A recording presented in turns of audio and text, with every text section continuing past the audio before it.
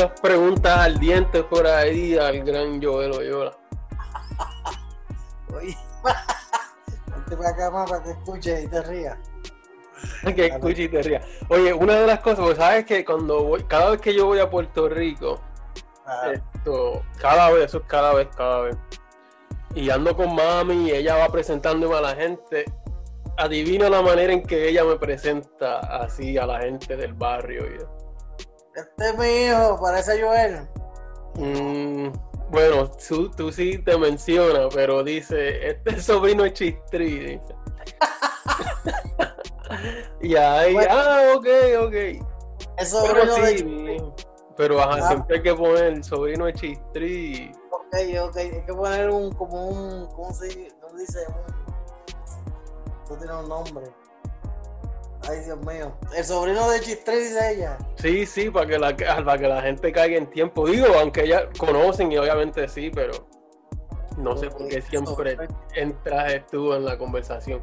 Pero la pregunta entonces es, ¿cómo surgió esto de Chistri? ¿Cuándo tú por primera vez escuchaste ese apodo?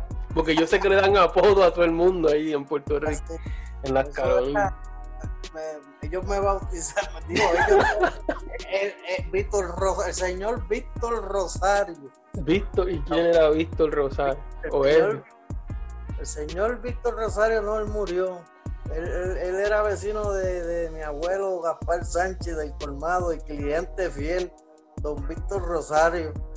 Y ¿cómo es? Su familia era María, su hija, y Vitín el hijo. El Vitincito era, pues, ¿cómo se dice? No sé cómo decirlo, cuando es el del otro lado opuesto. Anyway, pues don Víctor Rosario bebía ron todos los días. Y tú lo cogías una clase de borrachera que tú lo veías de que era borracho. Y entonces le decía, él se pasaba diciendo, ti, decía el viejo. Y una vez yo me pasaba en el negocio donde ellos bebían, ¿no? Y entonces eso era en el Mango, en el famoso Mango de ¿En las Carolinas? Sí, yo me pasaba en el Mango donde está, ¿cómo se dice esto? Ay, Dios mío, el Gestal, el Kindle. Sí, el Kindle, allá casi para la finca. El Kindle estaba al frente y el negocio estaba aquí. Eso lo abrían después de las 3 porque el Kindle lo cerraban, ¿no? Entonces, las personas mayores me refiero a los trabajadores, todo el mundo seguía llegando de su trabajo y se reunían allí a beber, ¿no? A refrescarse después de un día, porque en Puerto Rico se bebe todos los días, los 7 días, y siempre hay un motivo. Se murió una cucaracha, vamos a beber, se murió un tío también que beber, por todo se bebe. Pero eso era ya costumbre de todas las tardes, ellos iban a ese negocio. El negocio era de don Juan Reyes. Don Juan Reyes, el dueño de la finca de allá de los Reyes, no sé si te acuerdas de ellos, de Río Arriba. Pues entonces, resulta que yo me pasaba ahí en el Mango, y yo esperaba que llegaran los señores y me daban a veces los carros para ir a lavarlo al río, y yo bajaba hasta el río con un cubito, lo lavaba allí a mano, y pues de eso era que yo me ganaba el dinero cuando nene, ¿no? 12 años, 13 años. $5, 3, 4, 10, lo que me dieran eran buenos. Y entonces, pues, el viejo ese bocachón, mi pana y mi amigo, bendito, porque está en el cielo, porque él se murió ya, don Víctor Rosario, se pasaba siempre bocacho y me decía, tú eres Chistri, ay, Chistri. Y porque yo empezaba, cada vez que yo iba, pues obviamente me decían los dueños, o sea, los que yo le ayudaba a lavar el carro, me decían, cómprate una malta, un refresco, que vas a comer, o unos chistrí, o unas papitas, y yo, chistrí, hago los chistrí, y siempre tenía las manos embarradas de chistrí, comiendo chistrí, y el viejo pegó a joder y me puso chistrí me bautizó y me quedé bautizado hasta el día de hoy. 22 años con el apodo de chistrí. Así Ya veo, yo pensé, ¿sabes qué? Yo pensé, no sé si la mayoría de la gente piensa que fue porque tú eras colorado cuando chiquito. Pequeño fui colorado como esta nena, como Esther, tener el pelo así medio colorado porque me cambió el pelo, pero en realidad a los 12 años tener el pelo sí, lo tenía medio brown, qué sé yo, entre los dos colores, ¿no? Pues a esa edad yo estaba por ahí, 12, 13 años era que yo estaba allá en ese mundo de tratar de aprender a guiar y guiaba la guagua de tío Gaspalín. Pues yo entregaba las compras de abuelo también. Yo iba en una Pick-up en el 1977, compramos una guagua nueva, una Ford Pick-up. Y yo aprendí en esa guagua y me pasaba, ¿cómo es? Eso fue en el 1977, sí. Y yo me pasaba guiando la guagua. Yo nací en el 65, 77, 12 años, mira, no fallo. No fallo, 77, 12 años yo tenía más no. Y yo guiaba a esa edad, loco. Sin... Pero ya no importaba, ¿verdad? No importaba. No, me río porque 2 o 3 veces me pararon los guardias con tío Gaspalín por detrás de Valleto Lima. Yo lo hacía meterse por allí para que me soltara la guagua. Y lo cogieron una vez. Ese muchacho es menor, te va a buscar un problema. Y le dieron break, pero nada, en las calorinas yo seguía guiando, entregando la compra los sábados. Los sábados y los domingos. Y la lavaba, la guagua era nueva. Imagínate, nuevecita de paquete. Chacho, me curé en ella. Ahí fue que yo aprendí. Entonces me iba para allá abajo a lavar los carros. Y le lavaba los carros a Fafo, al difunto, a Osvaldo Sánchez, que Osvaldo Sánchez era el presidente de la cooperativa de San Lorenzo, de la Copaca esa. Él fue agente de la policía primero, oficial de la policía, pero agente, encubierto, eso, encubierto no se dice, de la droga o whatever. Pues él bajaba mucho para allá, para el Mangó, porque él tenía familia en las Carolinas. Y él me daba los carros, él andaba en unos clases de carros, violentos. Yo lo veía llegar y me amolaba, andaba en cajos con unos carros nuevos, porque era ejecutivo. Y yo, diablo, clase de nave, voy para arriba. Pero ¿y cómo empezó esto de los carros? ¿Cómo es que te empezaron a gustar los carros, los troces y algo? No, porque obviamente mi padre, Eugenio Yola, siempre ha tenido troca. Troca me refiero, pick-up, ¿cómo te explico?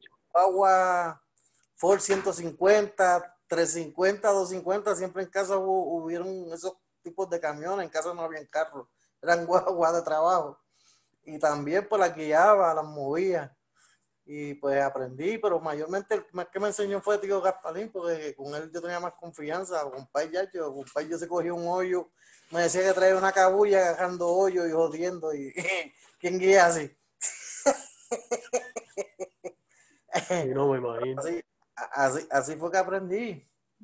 Entonces había un señor que se llama Don Roberto Rivera, que tenía un camión remolque, y me lo daba, loco. Un remolcador, un tractor, ya un trailer. Yo bajaba en un solo cambio hasta el río y subía en un solo cambio. Pero aprendí, te digo que después eso fue lo que tanto camiones y carros allí lavando, pues me llamó la atención, ¿no? Me llamó la atención, pues mi primer trabajo fue entregando, como te digo, en un troz también fue en un troz de cajón de esos, de los grandes. Yo saqué la licencia de heavy a los 18 años, me examiné y saqué la licencia heavy. Entonces me dio un trabajo en los huevos de una planta que se llama Avicultores Unidos. Ese fue mi primer trabajo. ¿Eso fue lo que tú trabajaste de esto con mi papá? En los huevos. Yo no sé si él fue a los huevos, yo creo que Albert fue. Yo había escuchado algo así, pero no estoy seguro. No sé si se quedó, se fue a correr, pero anyway, yo trabajé en Avicultores Unidos. No, porque Albert trabajó también en Inabón con nosotros, con Pai. Eso fue otro muchacho, eso es otro anécdota, esos son otros 20 pesos más. Nosotros no íbamos a dormir y dejábamos a aquello velándose solo. No para casa de Albert. No, chacho, y te cuento, y una vez llegó Pai primero que nosotros y nosotros no estábamos dentro de la planta. Que guau. Y creo que fue, sí, él me contó que entonces a él fue el que le salió, que no, fuimos a comprar el periódico o algo así. Esto solo, embuste, estamos durmiendo. Chacho, tú no sabes. Nosotros no íbamos a correr y dejaron aquello solo allí, que se lo lleve, ya que yo tú pesaba. Allí no había nada liviano, había que llevar una grúa, un helicóptero para sacar lo que fuera. Pero como era oscuro, nos pasaron allí fastidiando de noche a veces, y cuando a las 1 de la tarde de la mañana daba sueño, arrancaron, pues en vez de quedarnos allí velando, nos íbamos. Era Samuel y yo. los dos juntos, y si no, los trepaban encima de un silo que había bien alto, tacho, a mirar para abajo, ya tú sabes, no había más nada. Si se llega a trepar un delincuente para allá arriba y nos toca tirarnos, nos mataban porque ellos es alto. Mm, Sí, era alto el silo es donde está echan la brea. sí, Pero eso es otra anécdota o sea, más después. sí, más profunda la cosa. Sí, no, eso fue uno de los par de trabajos que tuvimos ¿cómo es? En el transcurso de la vida. Porque el primer trabajo fue ese, pero el primer trabajo mío en realidad fue montando papa allí en la tercera Turabo Garden, en la luz, donde tú vas para que estaba los tacos de Delia, ¿te acuerdas? No sabes, yendo para tu casa de tu papá, para allá, para Callahoncito, allí en la luz. Sí, para allá, ¿cómo es que era el sitio? ¿Es Brea? ¿Quién era? Sitio de Tú Brea. pasas primero la panadería esa que dicen La Borinqueña. la pequeña, y en la próxima luz, el negocio de la esquina que tenía unos carros metidos allí, eso era un negocio de comida en la esquina por mucho tiempo. Y ahí yo, nene, también, antes, en ese tiempo de 12, 11, 10 años, 13 o 14, trabajé como un tiempo los sábados y domingos montando papa y lavando y fregando allí.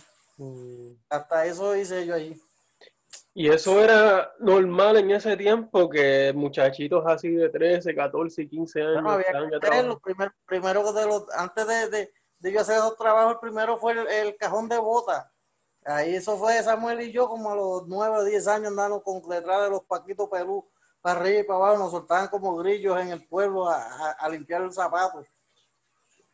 Y pero si iban para el pueblo y se traían ustedes El los sábado, el materiales. sábado, el sábado estábamos de las 7 de la mañana hasta las 6 de la tarde, ¿cómo es? Limpiando zapatos para ganarnos 8, 10 pesos, 12. Yo nunca hice más de 10 pesos, creo yo, que me acuerde, yo no sé. Porque a medio peso y a peseta, ¿qué carajo te va a ganar? Tú tienes que limpiar el zapato como centella. Lo más que pagaban eran las botas del ejército, botas grandes que pagaban creo que 75 un peso, imagínate. Pero para zapatos eso era medio peso, qué sé yo, y dale que tarde. Samuel y yo, nosotros limpiamos zapatos. Compa, y tuve en casa de Maya, allí en la casa allí donde tú viviste, a la parte de atrás había, porque antes no estaba esa casa, era una casa de madera. Tenían un corral de puerco, yo tenía una puerca allí, cabros y hasta madre, y tenía que estar recogiendo comida de puerco todos los días por allí, por las calorinas. No, la vida mía ha sido trabajar desde nene, Sí, sembrar claro. orégano, hierba buena, hierba mala, ¿cómo es? Ajíce, orégano, ¿qué más? El recao, todo eso, nos íbamos los sábados por la mañana temprano a venderlo, para me llevaba a venderlo para allá, para Río Piedra, para la plaza del mercado, loco. No Pero salía y, Yo no salía agricultor ni de construcción porque en verdad ninguno de los dos trabajos me gustaba. Eso sí. de construcción es para las máquinas y la agricultura no era para mí. Pero lo hacía, porque los sábados tú dices, cuando tenía 9 o 10 años y te ibas con tío Sammy para el pueblo a limpiar zapatos, pero tú hacías eso por tu cuenta o era porque te No, pero obligaban, como bueno, por tu cuenta, porque en casa no había más nada. La primera bicicleta que yo me compré nueva, que me compré no, que me la regalaron nueva, me la regalaron la gente esa que yo le lavaba los carros, que me la regalaron nueva de paquete, porque yo tuve bicicleta de 7, 5 pesos, de esas se le veían el hilo, como las gomas y todo por encima, gacho. Pero mi primera bicicleta nueva que yo me pude comprar, no, porque te digo, me la regalaron, porque me lo regalaron los muchachos allá abajo. Pues creo que costó, no sé si 60, para ese tiempo, 60, 70 pesos. Que me acuerdo como hoy, eso fue en el pueblo, en un sitio que se llama, ay Dios mío. mulero era. No fue Mulero, era otra tienda que estaba por el lado de la Gloria, por ahí para abajo. Mr. Price se llamaba algo, como precio, Mr. Price. Tu papá pregúntale a él que él se debe acordar de la tienda, vendía de todo, pero Mr. Price creo que era que se llamaba. Yo la había separado, porque yo estaba ya ganando dinerito con lavando los carros, y los muchachos lo sabían, y ellos completaron, ¿cómo hicieron un serrullo entre los dos y fueron la sacaron, unos chavos para la comprar. Y yo, wow, nueva, una camella 24, que me acuerdo como ahora, azulita. Mi primera bicicleta, o sea, que me la tuve que sacrificar yo. Y pues, la limpiadera de bote y todo, en casa eran los 10, en casa no había echado para todo el mundo, loco. En casa los regalos eran tonka, los juguetes tonka. Un trote de tumba. A mí me tocaba este año, a David, como le decían el cabezón, la ligadora. A Samuel de la máquina, un bulldog de esos, de arrastrar, a Genito otra mierda de tro. Y así. Entonces el otro año venía lo mismo, pero para diferente. Si a David le tocó la ligadora, me tocaba a mí. Era lo mismo, pero... sí, pero ahora le toca al otro. Te toca al otro. Pero siempre era lo mismo y yo veía tanto troca, yo creo que eso me dijo, coño, eso es lo que me va a gustar, porque tanto tro y tro, creo que eso fue lo que me... De verdad. Mira, pero mi pregunta es, porque yo trato de pensar a mis 8 o 9 años, lo último que yo tenía en la mente era ir a trabajar. ¿Cómo No, es que? Pero tú a los 9, 10 años estabas metido arriba en el palomar aquel jugando Nintendo y mierda. Pero para nosotros no había máquinas de esas ni de juguetes. Nosotros jugar era hacer un cajito de bolines con 2, 4 ruedas de esas. Los bolines eran las cajebolas de los carros. Y le poníamos 4 mierdas, cada 4 tablas por ahí, nos tiraban los cachos y todo para nosotros era una felicidad. David, Samuel, mandando de casa venido la peja por allí para abajo, para bajando para casa de como Don Martín para allí, pasando por caja de Pitoquile para abajo, soplado, llegando a los buzones. ¿Tú sabes la velocidad que cogía ese cajo de bola por allí para abajo? Allí me estasajé yo, caímos a la zanja y me cogieron 9 puntos en la pierna, pues me corté. Pues eso era los hobbies de nosotros, no había más nada. Sí, no había Nintendo ni nada. Había el que pudiera tener una motora o algo, eso era bendecido. Nosotros carritos de bolines y con eso llévate 4 latas y 3 las de agua también, porque tampoco había agua para ese tiempo. Había que ir a buscar la casa de Josaena, allá abajo el carajo, a casa de Tacito, había una pluma. ¿A buscar agua para bañarse o para todo? Para beber agua. Para todo era agua de pluma de esa, como de la que sale por tu casa, o sea, la que sale por ahí por el filtro, pero en casa no llegaba agua. Había una pluma así en la calle, al lado cerca de Tacito, por allí por los Pagos, había una. Y había otra al lado de la iglesia católica, al lado ahí en esa esquina. Y nosotros, cuando tú quisieras ir, porque donde quiera que iba había turno, porque no era nosotros nada más, era que todo el mundo, ¿tú entiendes? Y van a pie a buscarlo. Llenábamos las latas y en el carrito, pues uno aguantaba la lata y el otro jalaba el carro y por ahí para iba. En casa eran cuantos eran 5, pues. Así era el mambo, va. No, la cosa no estaba así. Esa fue la felicidad de niño de nosotros. Aparte subir la montaña aquella detrás de que se ve de Benino, en Cachucha. Allí nos íbamos con lo que le dicen las yaguas, que son unas hojas grandes, tacho, a tirarnos por encima de la pangola para abajo.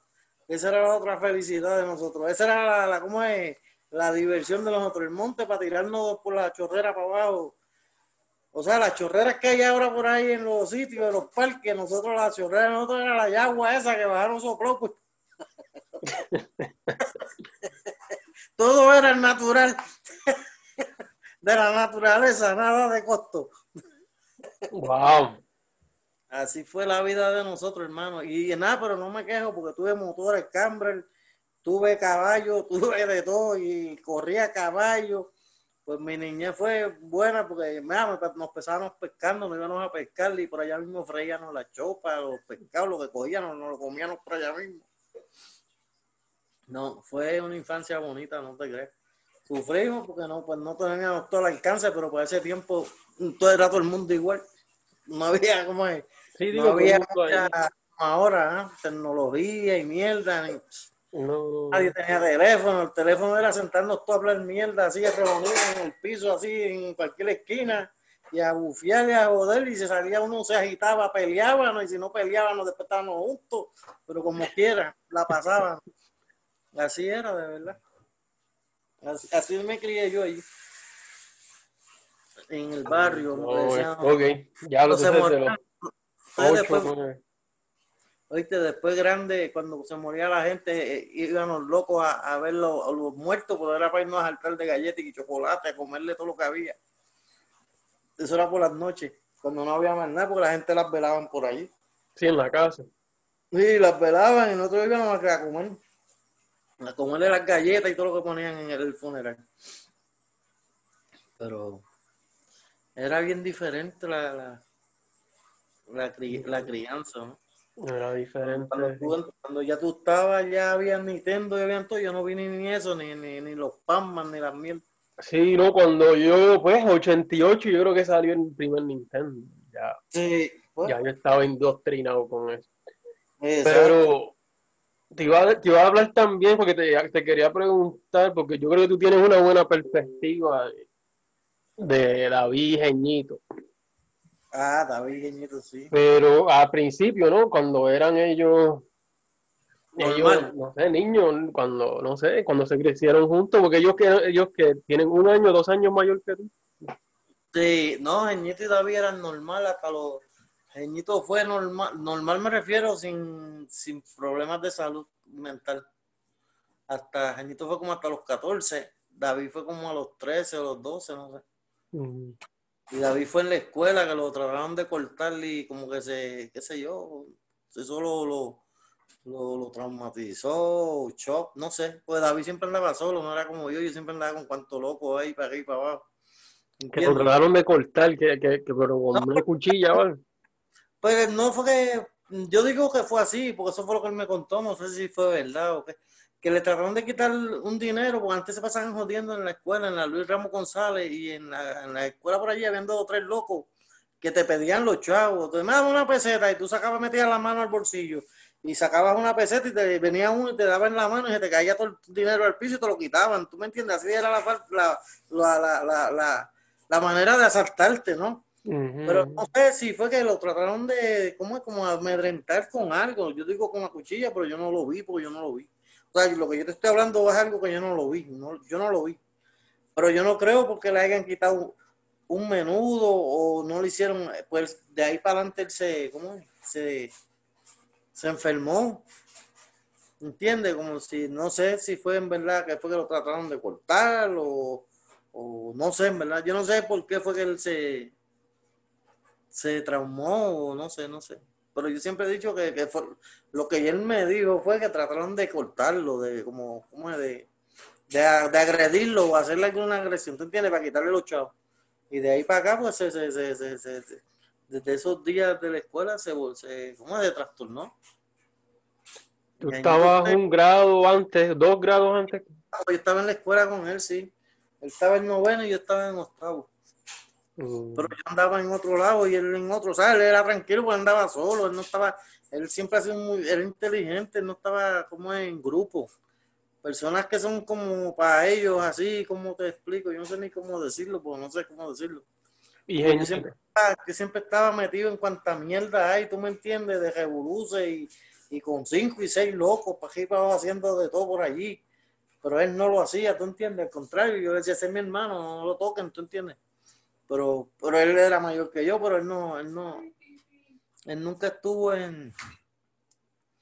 como, vamos a decirlo, por malos caminos ni por buenos, tú me entiendes, él no, era sano y como es, y sencillo, sano y como sin malicia, por decir, pero yo no, yo era un bandido ya a los 12 años allí, cagaban en la madre a todos aquellos cabrones y andaban con de todo. Andaban con de todo y hacían los de todo también, pero tranquilo, quieto, que eso fue así, fue niño, fue uno joven y nene, que carajo le importa a uno. Pero ¿Y él Jeñito sí, era solo también o ellos se pasaban juntos o... Jeñito tenía fe, porque yo no, de Jeñito yo no sé mucho, porque ya él me llevaba 2 años a mí, o 3, y pues estaban como en grados más Ah, altos. ok, ok. La Gautier yo no estaba, yo de David sabía porque lo veía, ¿entiendes? Pues estábamos en la misma escuela, pero Mm. de Jeñito no sé, pero sí me dicen los muchachos que estudiaron con él, porque compartían, porque él se pasaba, él era más de eso que David, pues porque él tocaba y estaba y le gustaba, ¿cómo es? Él sí estaba con más gente como igual que yo, lo único en su ambiente, en su mundo de música y jodienda, ¿tú me entiendes? Él su tiempo bonito lo pasó, de verdad, jugaba pelota, o sea, hacía todas esas pendejas, eso hacía Añito. Pero David no, David era más estudioso, leyendo libros y mierda. Eso era así, David. David era una cabeza, era, ¿cómo era? Tú lo veías así, pero sabía mucho y tenía mucha información, tenía más información que todos nosotros juntos, yo creo. ¿Cómo es? Tú Sí, que le siempre decías, ha sido curioso él, yo creo. sí, no, pero y inteligente, porque él, ¿cómo es? De la Biblia él te decía verbos y cosas, qué sé yo de la Biblia, pregúntame a mí, yo no sé ni el Salmo 23 ni el 4 ninguno. Y él se lo Yo, memorizaba. yo no tengo tiempo para aprenderme, ni, mira, yo no leo un libro, maldita sea la madre, me hace seguro social a empujones, ¿entiendes? Y por lo que es, por necesidad, el seguro social y cómo es el número de la licencia de Puerto Rico. Manda, soy un carajo. Chacho, a veces tú sabes que ahora con esta mierda de teléfono, yo no tengo un teléfono de nadie, yo no me sé un teléfono de nadie. A mí me lleva el diablo, porque yo no sé cómo ir a Y buscar. porque está todo apuntado ahí, yo no me sé tampoco. Yo a veces no me sé ni el mío mismo. No, pues te estoy diciendo antes, pero antes uno se lo sabía, porque antes No tenía, obligado. el de abuela o alguien así, tú sabes, o el de Sí. más. Pero ya, yo ahora mismo yo no sé ninguno, de verdad. Me sé el mío y porque lo tengo que estar dando acá, a tocar tu número. El 208-893, así. Pero yo no sé teléfono de nadie, loco. Y pues, y así fue la vida allá en Puerto Rico. Pero y ese cambio, otra vez, digo, para volver rapidito a lo de David, Geñito, fue un cambio, ¿tú crees que fue inmediato o algo que fue suave? ¿Cómo es? No, Lento. no, esos fueron dos cantazos de golpe. Ellos quedaron mal de yo decir qué pasó aquí. Ya, no lo creo. Cayeron hospitalizados, hubieron problemas. De ahí vino, de ahí, desde que David cayó en esa pendejada, cacho, la pobre May sufrió hasta que se tuvo que ir para Florida, porque aún así, cuando ellos se quedaron en casa, tú sabes que Berenice los repartió para lado y lado. Y cada cual, pues, yo digo repartió, no es que no es fácil, porque bregar con ellos no era fácil, y con Pai allí, pues, Pai no ligaban, siempre estaban ¿Y eso en fue de busca. siempre que tú te acuerdas o eso fue después cuando ellos estuvieron mal? Eso que, No, digo, no, lo de David y Pai. cuando ellos estuvieron mal, porque Pai nunca los trató ni a mí ni a ninguno. Yo no puedo decir que Pai no de eso a ninguno. Lo único que pues, David rompía las ventanas, rompía lo que cogiera, ¿entiendes? Y violento, ¿no? Y pues le tiraba y todo, pues él no se va a dejar que lo maten, pues seguro que lo va a vender como lo cogiera, ¿entiendes?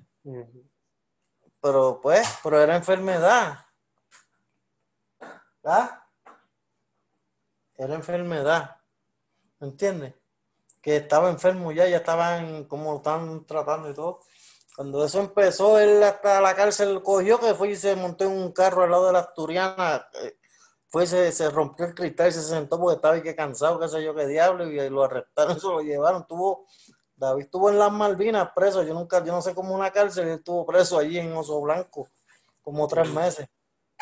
Hasta que, Sí, hasta que averiguaron que él estaba enfermo, que él no de eso, y lo soltaron, pero tuvo 3 meses. Ahí fui yo a verlo a la cárcel como él. El único que yo fui a ver así de mi hermano a David, pues por la condición, ¿no? Fuimos a las Malvinas allí, me acuerdo, en los Oso Blanco, que ya eso no, ya eso es no está historia, ahí. eso no. Ya eso como lo desbarataron, en la cárcel esa la tumbaron. Pero, Sí, bueno, de las cosas que yo acuerdo de cuando chiquito era así, era, pues, todavía lo recuerdo bien vivo, porque Pai y David todavía estaban, tú sabes. sí. Sí, no, pero pues, porque David pues compía y era violento y hablaba y ofendía y hacía de todo. Pero qué carajo, estás hablando con una persona que no está como en sus cabales. Él era fácil de manipular, tú sabes, No, de sacar de ese estado no sé, era cuando le daba esa pendejada, porque él a veces estaba lo más bien, podía estar una semana, días que no, normal, ¿tú me entiendes? Era cuando le llegaba el momento de la depresión o no sé, no, en verdad yo no sé, porque yo de eso no puedo decir nada, porque yo no soy ni psiquiatra, ni sé de qué carajo, cómo conlleva eso. Va a haber que hacer una entrevista a la nena de Lourdes, tú, que ella es psiquiatra, o qué sé yo qué carajo es ella. Yo no sé lo que es la más grande de Lourdes. Que, sí, de verdad. Sí, no, no, no. Yo tengo mi teoría, pero eh, Yo no sé qué teoría, porque yo en verdad pues nunca he tenido tiempo para pensar en lo que era ni en mierda, porque yo siempre he estado trabajando y con la mente ocupada cuando tú estás en otro mood, ¿entiendes? En otro mood me refiero, en otro ambiente que tú no tienes tiempo para estar pensando en.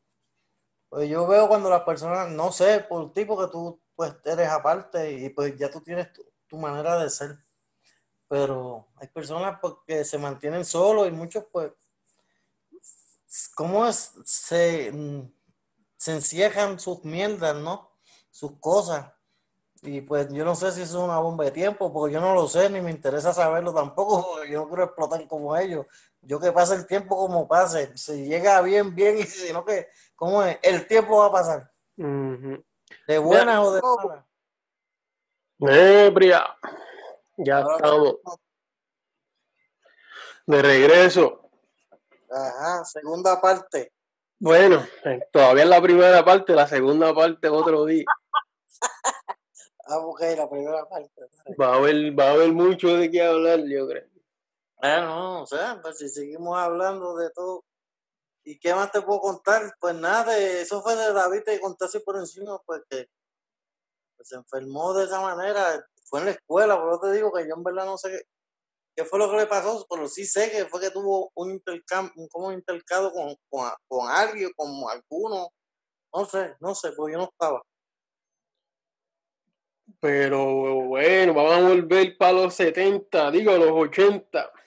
Volvimos a los 80, dale para atrás, repeat again.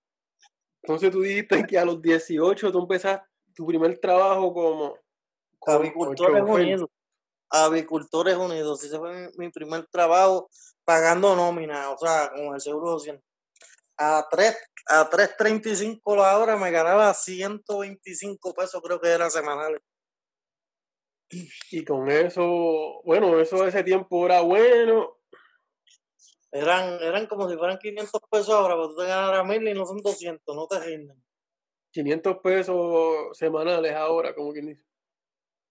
Les pondría yo, porque, ¿cómo te explico? Con 125 pesos, pues tú eras más barato, ¿tú entiendes?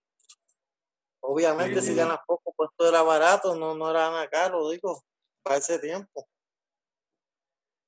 Pero ahora no, ahora todo es doble, ¿entiendes? Del consumo. Y el dinero no vale nada. El dinero no vale nada, tú 500 pesos, ¿cierto? Yo gasto aquí 60 y siempre. Hoy hicimos nosotros compra, ¿tú sabes cuánto gastamos? 360 pesos para dos personas En compra. en compra. Y 40 son de los gatos. Que los puedo sacar para la boda si gastaron 40 pesos los gatos, pero los otros 300, 180 fueron de Dos cosas para personas. diseño. ¿Para cuánto tiempo? Para ¿Alguna dos vez al semanas. mes? Para 2 semanas. O sea, Para 600 pesos en compra al mes. 400 pesos de comida. Y es más que como soy yo, pues yo estoy aquí sin hacer nada. Mm, Eso yo estoy todo el tiempo, como es que tratándome la nevera, mirando, voy y abro y sigo sacando lo que hay. Esta vez la pelamos bien. Sí, esta vez la pelamos, porque yo siempre que trato de comprar, ¿cómo es? Um, hacer compritas, como dice uno, para rellenar, pero esta vez la dejamos llegar al fondo, por eso fue el palo fue grande, pero casi siempre son 150, lo más 200 pesos, 220, lo más, pero hoy no fuimos por encima de las malangas. Pero está no. La nevera estaba bendito, pero parecía una pecera de peces nada más. No quedaba mucho. y a rayos. Pero nada, hicimos compras y qué sé yo.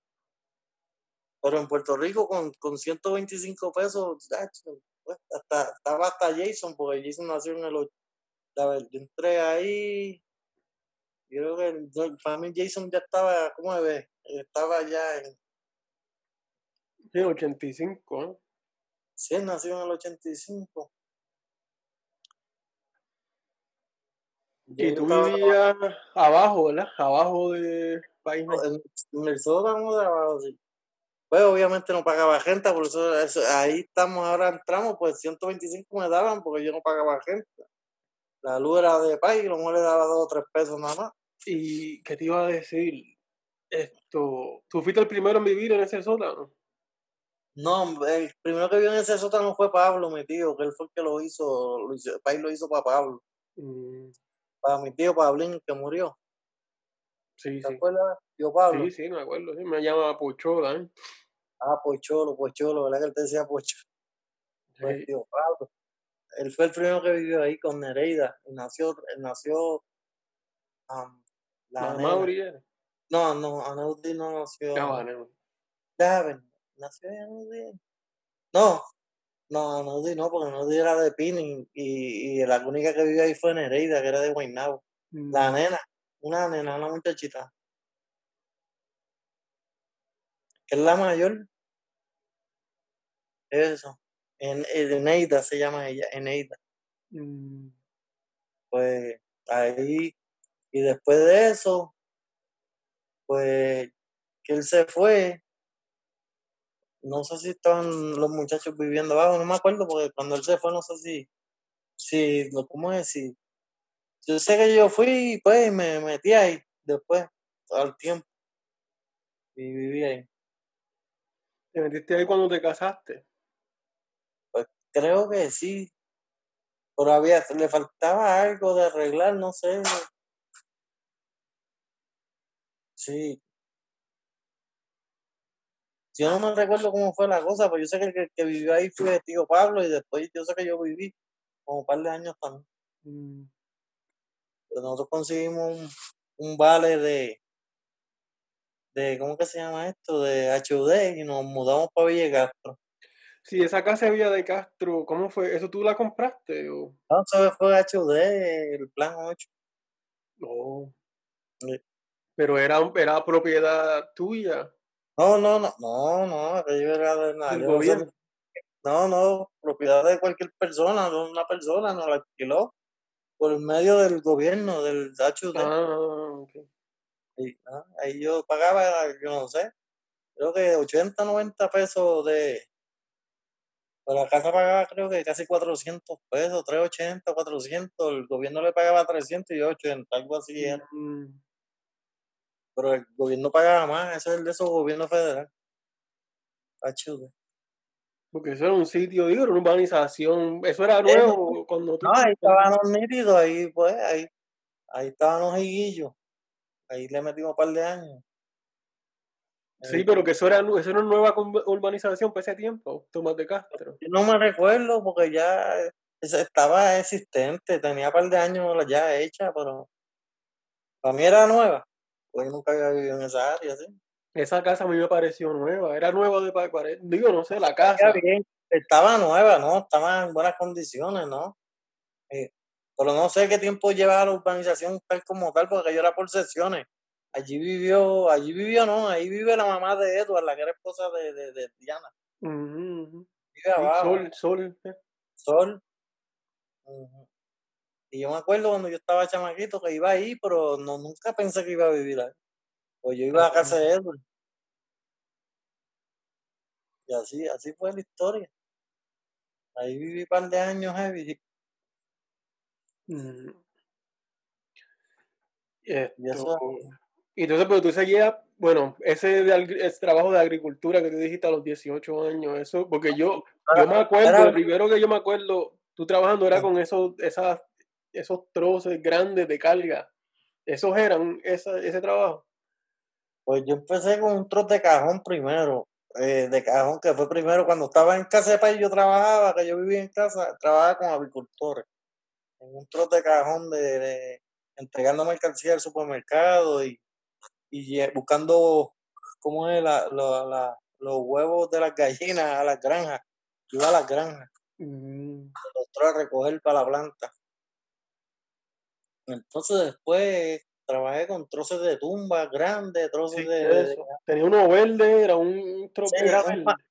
ese lo tuve allá como en casa de Jason, allá en Tomás de Castro, en Villa Castro, tengo un Mac verde, sí, de tumba. Yo me acuerdo que yo creo que yo fui a trabajar una vez, digo, no a trabajar, yo iba de pasajero. De eh, pasajero. Contigo y con Jason una vez, y me acuerdo de ese truck verde. El verde que está bien bonito, y está bien pintadito. Ujú. Eh, Pues ese tro de tumba, ese era de tumba, para la cantera, vaya arriba, para Jonazo, para allá, para Cañabón que cargaban. Entonces, ese era el tro de tumba. ¿Y qué más? Tuve como dos, corrí ese y otro más, y un remolque de jalar cemento, de bombas de cemento también, que Ujú. se llamaba Criollo Redimis. Y después hice trabajo hasta de guardia de seguridad 2 meses, ahí, de ahí fue que entré a Martin Browell y me quedé 22 años. Y ya, diablo. Martin 22 Brauer era qué. McDonald's, entregando Ah, McDonald's. Restaurantes. Yo entré ahí en el 95 y me fui el 2017. y no había, digo, como plan de retiro o algo con esa gente. Me dieron, pero lo exploté, 60,000. Y se lo exploté. Me dieron 60 y yo tenía dos troces allá y los vendí. Vendí, ya había vendido uno, me quedaba uno, me dieron 12,000 pesos y también volaron el cambio. Mm, No, mijo, Sacho, cuando llegué acá, el error mío fue venir para acá, de verdad. sí. Sí, porque yo hubiera cogido esos chavos allá. A mí, el problema mío fue cuando la tormenta, pues yo estaba aborrecido del trabajo ya, pues yo venía para acá, como quiera tenía en mente, pues venirme. Pero cuando cayó la tormenta, como que no pensé, me bloqueé. Porque yo pude haber renunciado a Martin Browell apague, como no había sistema ni nada. Ahí me dieron enseguida, en enero, me dieron los chavos del 401k, pero del mismo 2017, 18.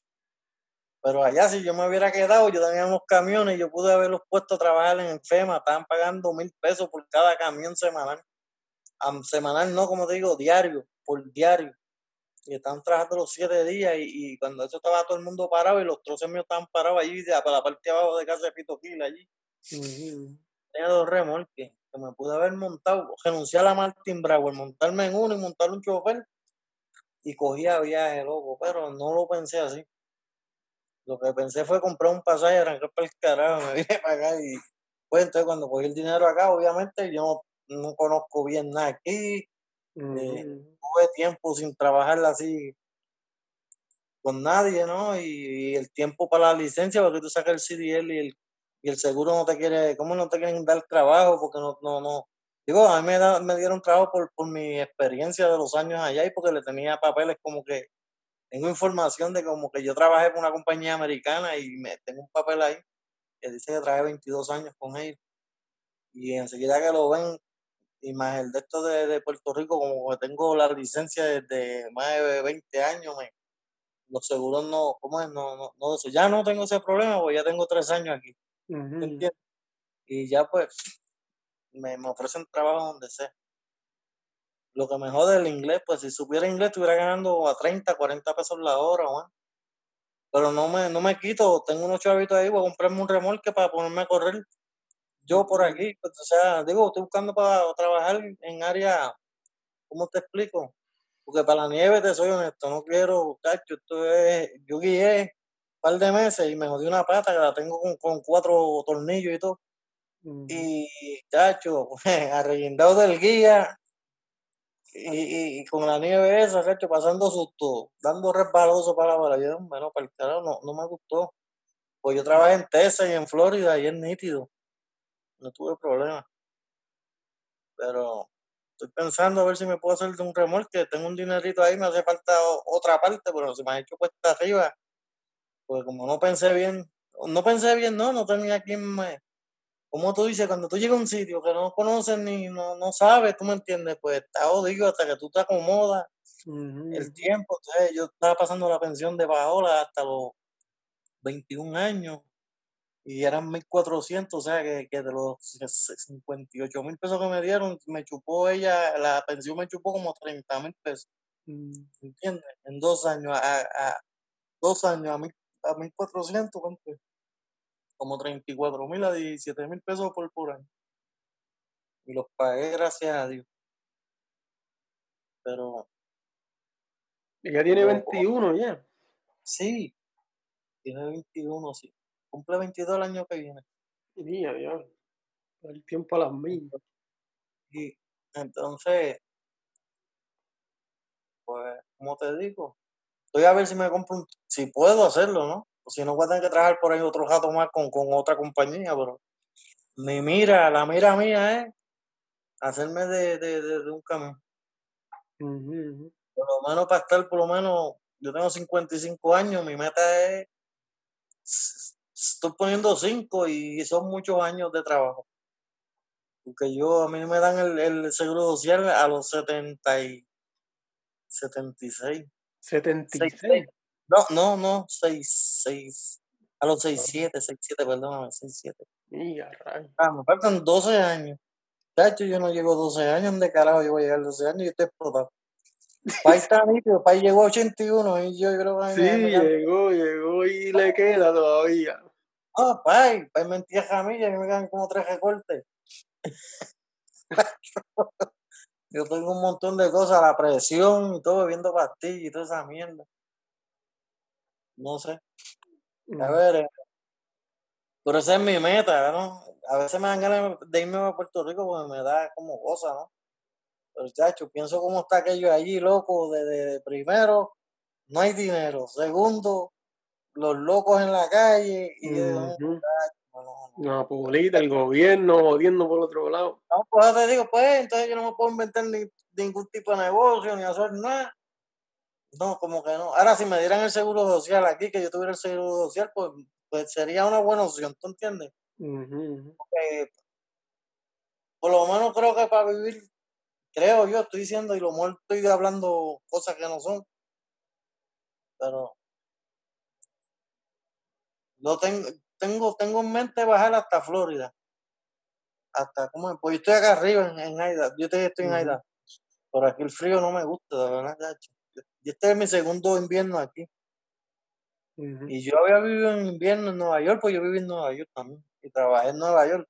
Es que la historia mía es grande. No, Antes vamos a de, ver, en la próxima hablamos de esas aventuras. no, porque esa fue de los 70, te voy a decir cuando yo fui a Nueva Ay, York, en el 80, en el 81, cuando yo salí de la escuela, era toda esa información que tú miras de los 70 al 80, nos tenemos que quedar cuando oh, en la línea, sí, no. Es que sí, vamos brincando. no, brincamos, porque la sesión era, ¿cómo te explico? Cómo aprendí a guiar con los troces y toda esa pendejada y no terminé, porque yo no terminé el cuarto año aquí, yo en tercer año me fui para Nueva York y viví en Nueva York un año o dos, ahí cogí el GD, el examen ese, ¿Y allá con fui quién te fuiste para allá? con tía Rosin y tío Tato. Tía Rosin, ella murió, la mamá de Jonathan. Ujú, ujú. Pues, yo viví allá casi 2 años y cogí el examen del GD allá en Brooklyn.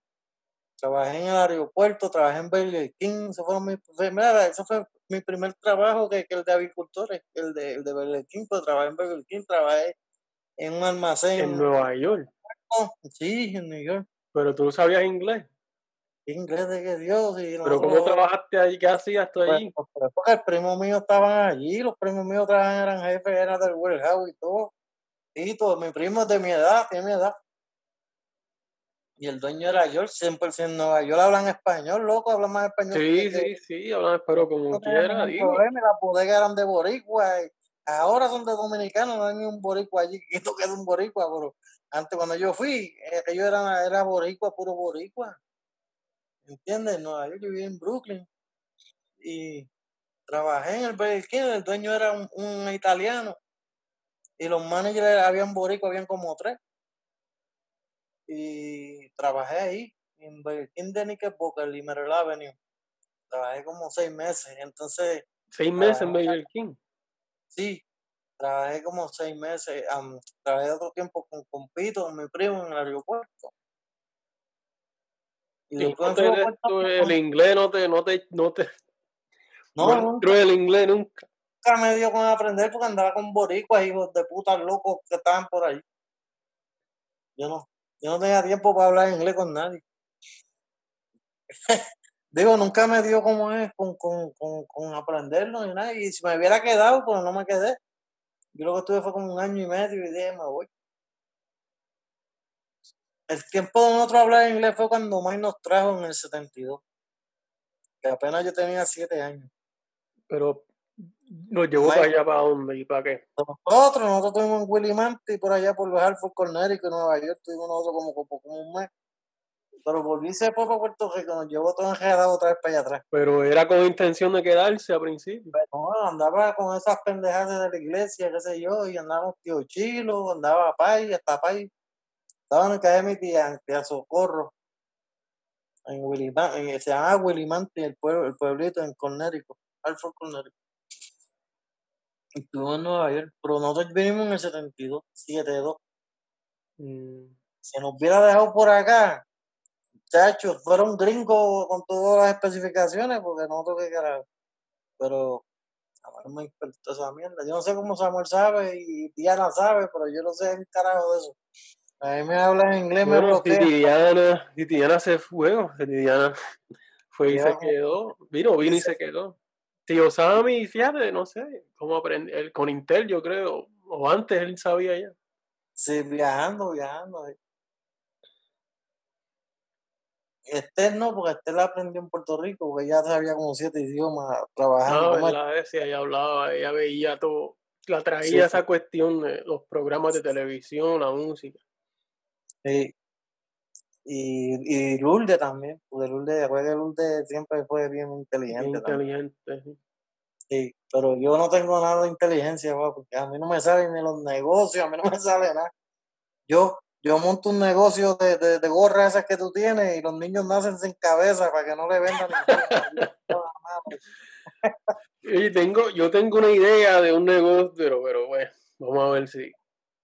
Yo quisiera que te fuera para Japón y me mande motores de Japón a ver si puedo vender 2 o 3 por acá. Aunque aquí ya eso tienen ese comercio lleno, pero todavía se venden, no creas. En Puerto Rico por lo menos. Motores japoneses y los carros esos virados, porque allá hay carros de Japón que acá valen dinero como centella. Carros viejos, ¿cómo que le dicen? Sí, Carros deportivos, Nissan. los Lancel, esos Evolution. Hay muchos carros que tú dices que son de Japón y te los pagan acá lo que pidas. Yo no sé cuánto valen allá, porque yo no sé nada de eso allá, pero puesto en Puerto Rico un carro de esos nítidos vale como 30, 35 mil pesos por ahí. Sí, son Podemos montar carros un viejos negocio. también, son carros de los 90, yo creo. Exacto. Podemos montar un negocio, mandarlos para acá y montamos un dealer para vender carros nada más de esas especificaciones. Tú sabes que Joel y el esposo tienen un dealer, ¿no? No sabía, ¿no? Sí, Omar tiene un dealer Un en la dealer allá en San Juan. sí, en la 65, qué belleza preciosa. Sí. Mira, sí, en la 65, frente allí ¿cómo te digo? Yendo como para Carolina, para el mall de Carolina, no sé si ha ido por ahí. La 65 de infantería, para Río Piedra, por ahí para abajo. Sí, sí, La- no sé, pero un sí. dealer específico de Toyota o de dos No, carros. un dealer cheat de eso, de todas clases, mezcla. De cajos satos, buenos, malos, de lo que caiga. Lleva mucho tiempo el chamaco. Bueno, es un dealer grande, bien grande. Pero sí tiene esos par de carritos para vender. Ya vive de eso él. Está bueno. Si yo tuviera chavo, conseguía ir allá a Japón contigo y me traía, bajaba 5 o 6 cajos de esos, que yo sé que los fiebre, chacho. Para allí y los vende rápido. No, ya tú sabes. Los tienen allí a montón, sí. Yo los veía en Okinawa, esa gente allí los compra, pero que van ¿Dónde? subiendo de precio allá también. No, pues seguro, pues si lo están buscando. Eso es oro. ¿Entiendes? Eso es oro. Antes se podía conseguir, me habían dicho que esos carros se podían conseguir en 3,000, 4,000 pesos y después los podía vender en 25,000, 30,000, pero ya no parece. No, porque le subieron el valor. Eso es como todo. Ellos saben, un carro ahora, de esos carros ahora tú vas allá y lo menos que hay para conseguirlo, 15,000, 12,000, 10,000. Depende de la condición del carro. Porque ellos saben que puesto brincarlo pagará. Yo no sé cuánto sale bajar un carro de allá de Japón para Puerto Rico, ¿entiendes? Porque son un par de barcos que hay que pagar por para abajo, ¿no? un barco, pero como quiera, sí, es costo. El costo, pues, de Japón a ponle a Jacksonville, que llegue a Jacksonville. Ahí, de Jacksonville llevarlo a Puerto Rico. O sea, tú pagas un ticket, tú te pagas más de 5,000 pesos en ese flete desde Japón para acá abajo. Sí, algo así. Entonces acá te cogen por el libro ¿cómo es? Arbitrio, te cobra otros pocos pesos más. Cuando tú vienes a ver, tú tienes casi 10,000 pesos entre traerlo y toda esa pendeja. Y si das 15, 25, tienes que ir 55 en Puerto Rico, 50. No hay mucha gente de 50, pero lo compran. Y son carros cash, porque esos carros no los financian por el año. ¿No entiendes? Porque son carros atrasados. Sí. Pero, cacho, tremendas condiciones esos carros. Bueno, es que siempre lo están tuneando. Sí, pero nada, eso digo, porque es un negocio que y tiene su gente, por eso tampoco. Yo quisiera montar un negocio, no sé si de última era el más barato de un carrito de hot dog de esos baratos por ahí. Para vender como el pincho y hot dog y hamburger. Eso parece, sí, que lo más simple puede que sea que del palo. Adiós. Mira, Nando, ¿cuánto ya? Nando vive de las tripletas que vive ahí y no le ha ido mal, ¿entiendes? Pero ya él tiene ese es su negocio. Sí. Ya años ahí, sí. Sí, él sí. Él, ¿cómo es? Él hizo su negocio. Él lo hizo, o sea, empezó desde cero. Yo me acuerdo, Nando no estaba allí donde está, ¿te acuerdas? Tú ibas allí a Valletolima, frente a los Prados que están dando la bobita. Pero sí. Nando empezó en el garaje de Evan, pa. Evan, él estaba en la esquinita, así cuando uno entraba para el garaje de Evan, ¿te acuerdas? El garaje, el puesto de gasolina. Tú entrabas y él estaba ahí paradito en la esquina. En esa esquina había una acera, allí estaba él en un carrito de hot dog, que era lo que él tenía. Con eso él empezó. Un carro de hot dog era él y Junior, el hermano. Y ellos aprovechaban la pista. Cuando la pista de Cagua estaba, ellos se saltaban porque ellos estaban allí, ya vendían hot dog como centella. Ahí siguieron y él se quedó. Después él tenía una guagua como las de Frito-Lay de esas van grandes. Pero él no tenía eso, luego tenía una picó como la de Pai, una guagua vieja de esa, pero más vieja que la de Pai. Con un cajón atrás que era lo que vendían, que eran las de esas guaguas de vender el sándwich. Eran picó, eran como la que yo tengo. Sí, pero vieja. Y ahí siguió, mira, y su negocio le fue bien, gracias a Dios. Crió el hijo de él, ¿cómo es? Al nene de él. El nene de él, ¿cómo se llama esto? Se graduó de ingeniero, electricista. Él vive en Estados Unidos ganándose un montón el muchachito. Es acá que está haciendo, ¿cómo es? Él salió de Mayagüez directo para acá. Y gracias a Dios pues le va bien. Un solo nene tiene el Nandito allá. Pero bueno. Así ha sido la vida de todo el mundo, digo, de los que yo conozco así, que conocemos. Bueno, todavía quedan un par de temas que explorar, pero eso lo hacemos en la próxima. Ya yo estoy en la próxima recopilamos, ¿no? Tengo anécdota de cuando, acuérdame, apúntate ahí la de Nueva York cuando llegué. Sí. La segunda de tío Tomás, el papá de Jonathan, que me dijo que cuando yo cumplí 28 años, te voy a decir, no te estoy mintiendo, 28. Sí, 28 años. Porque yo en 28. No, es que estoy sacando 28, estoy sacando la edad. ¿Tú sabes por qué estoy sacando la edad? Porque yo fui a Hartford, Connecticut, a una finca de tabaco, y era con mi tío, con Tomás, con el papá de Jonathan, que me llevó para allá y me dijo, por cierto, yo tenía el pro de tumba cuando eso, el verde. Estábamos parados frente allí, cogí un avión y me fui para allá. Y yo cumplí, no sé si fueron 24 años, 25 o 26, y me sacó 26 hojas de tabaco de esas de las matas. Me dijo, vamos a celebrar el cumpleaños. Tuvimos 2 semanas nada más. Yo estuve 2 semanas, me fui. Me fueron a buscar Dieguito, el primo mío, y otra gente que vivían de las Carolinas, y me llevaron a Nueva York. ¿Cómo es? Nos fuimos del trabajo. Como cuando dicen que te vas a Will, ¿cómo es? Cuando tú desertas, que te vas. Desaltamos. Pero eso fue en Hartford. Eso fue antes que yo entré a Martin Broward, mucho antes. Eso fue otra onda más, que allí estuvimos como más de 60 jamaiquinos, muchachos. No te digo. Hemos corrido la máquina seca y hemos hecho barbaridades. No, hay que hablar en el próximo capítulo. Pues hablamos de esa y otros temas. Bueno. Te dejo entonces. Bueno, yo sí que yo tengo que prepararme ahora para mañana. Ahora, después chequea toda ¿cómo es? Información y...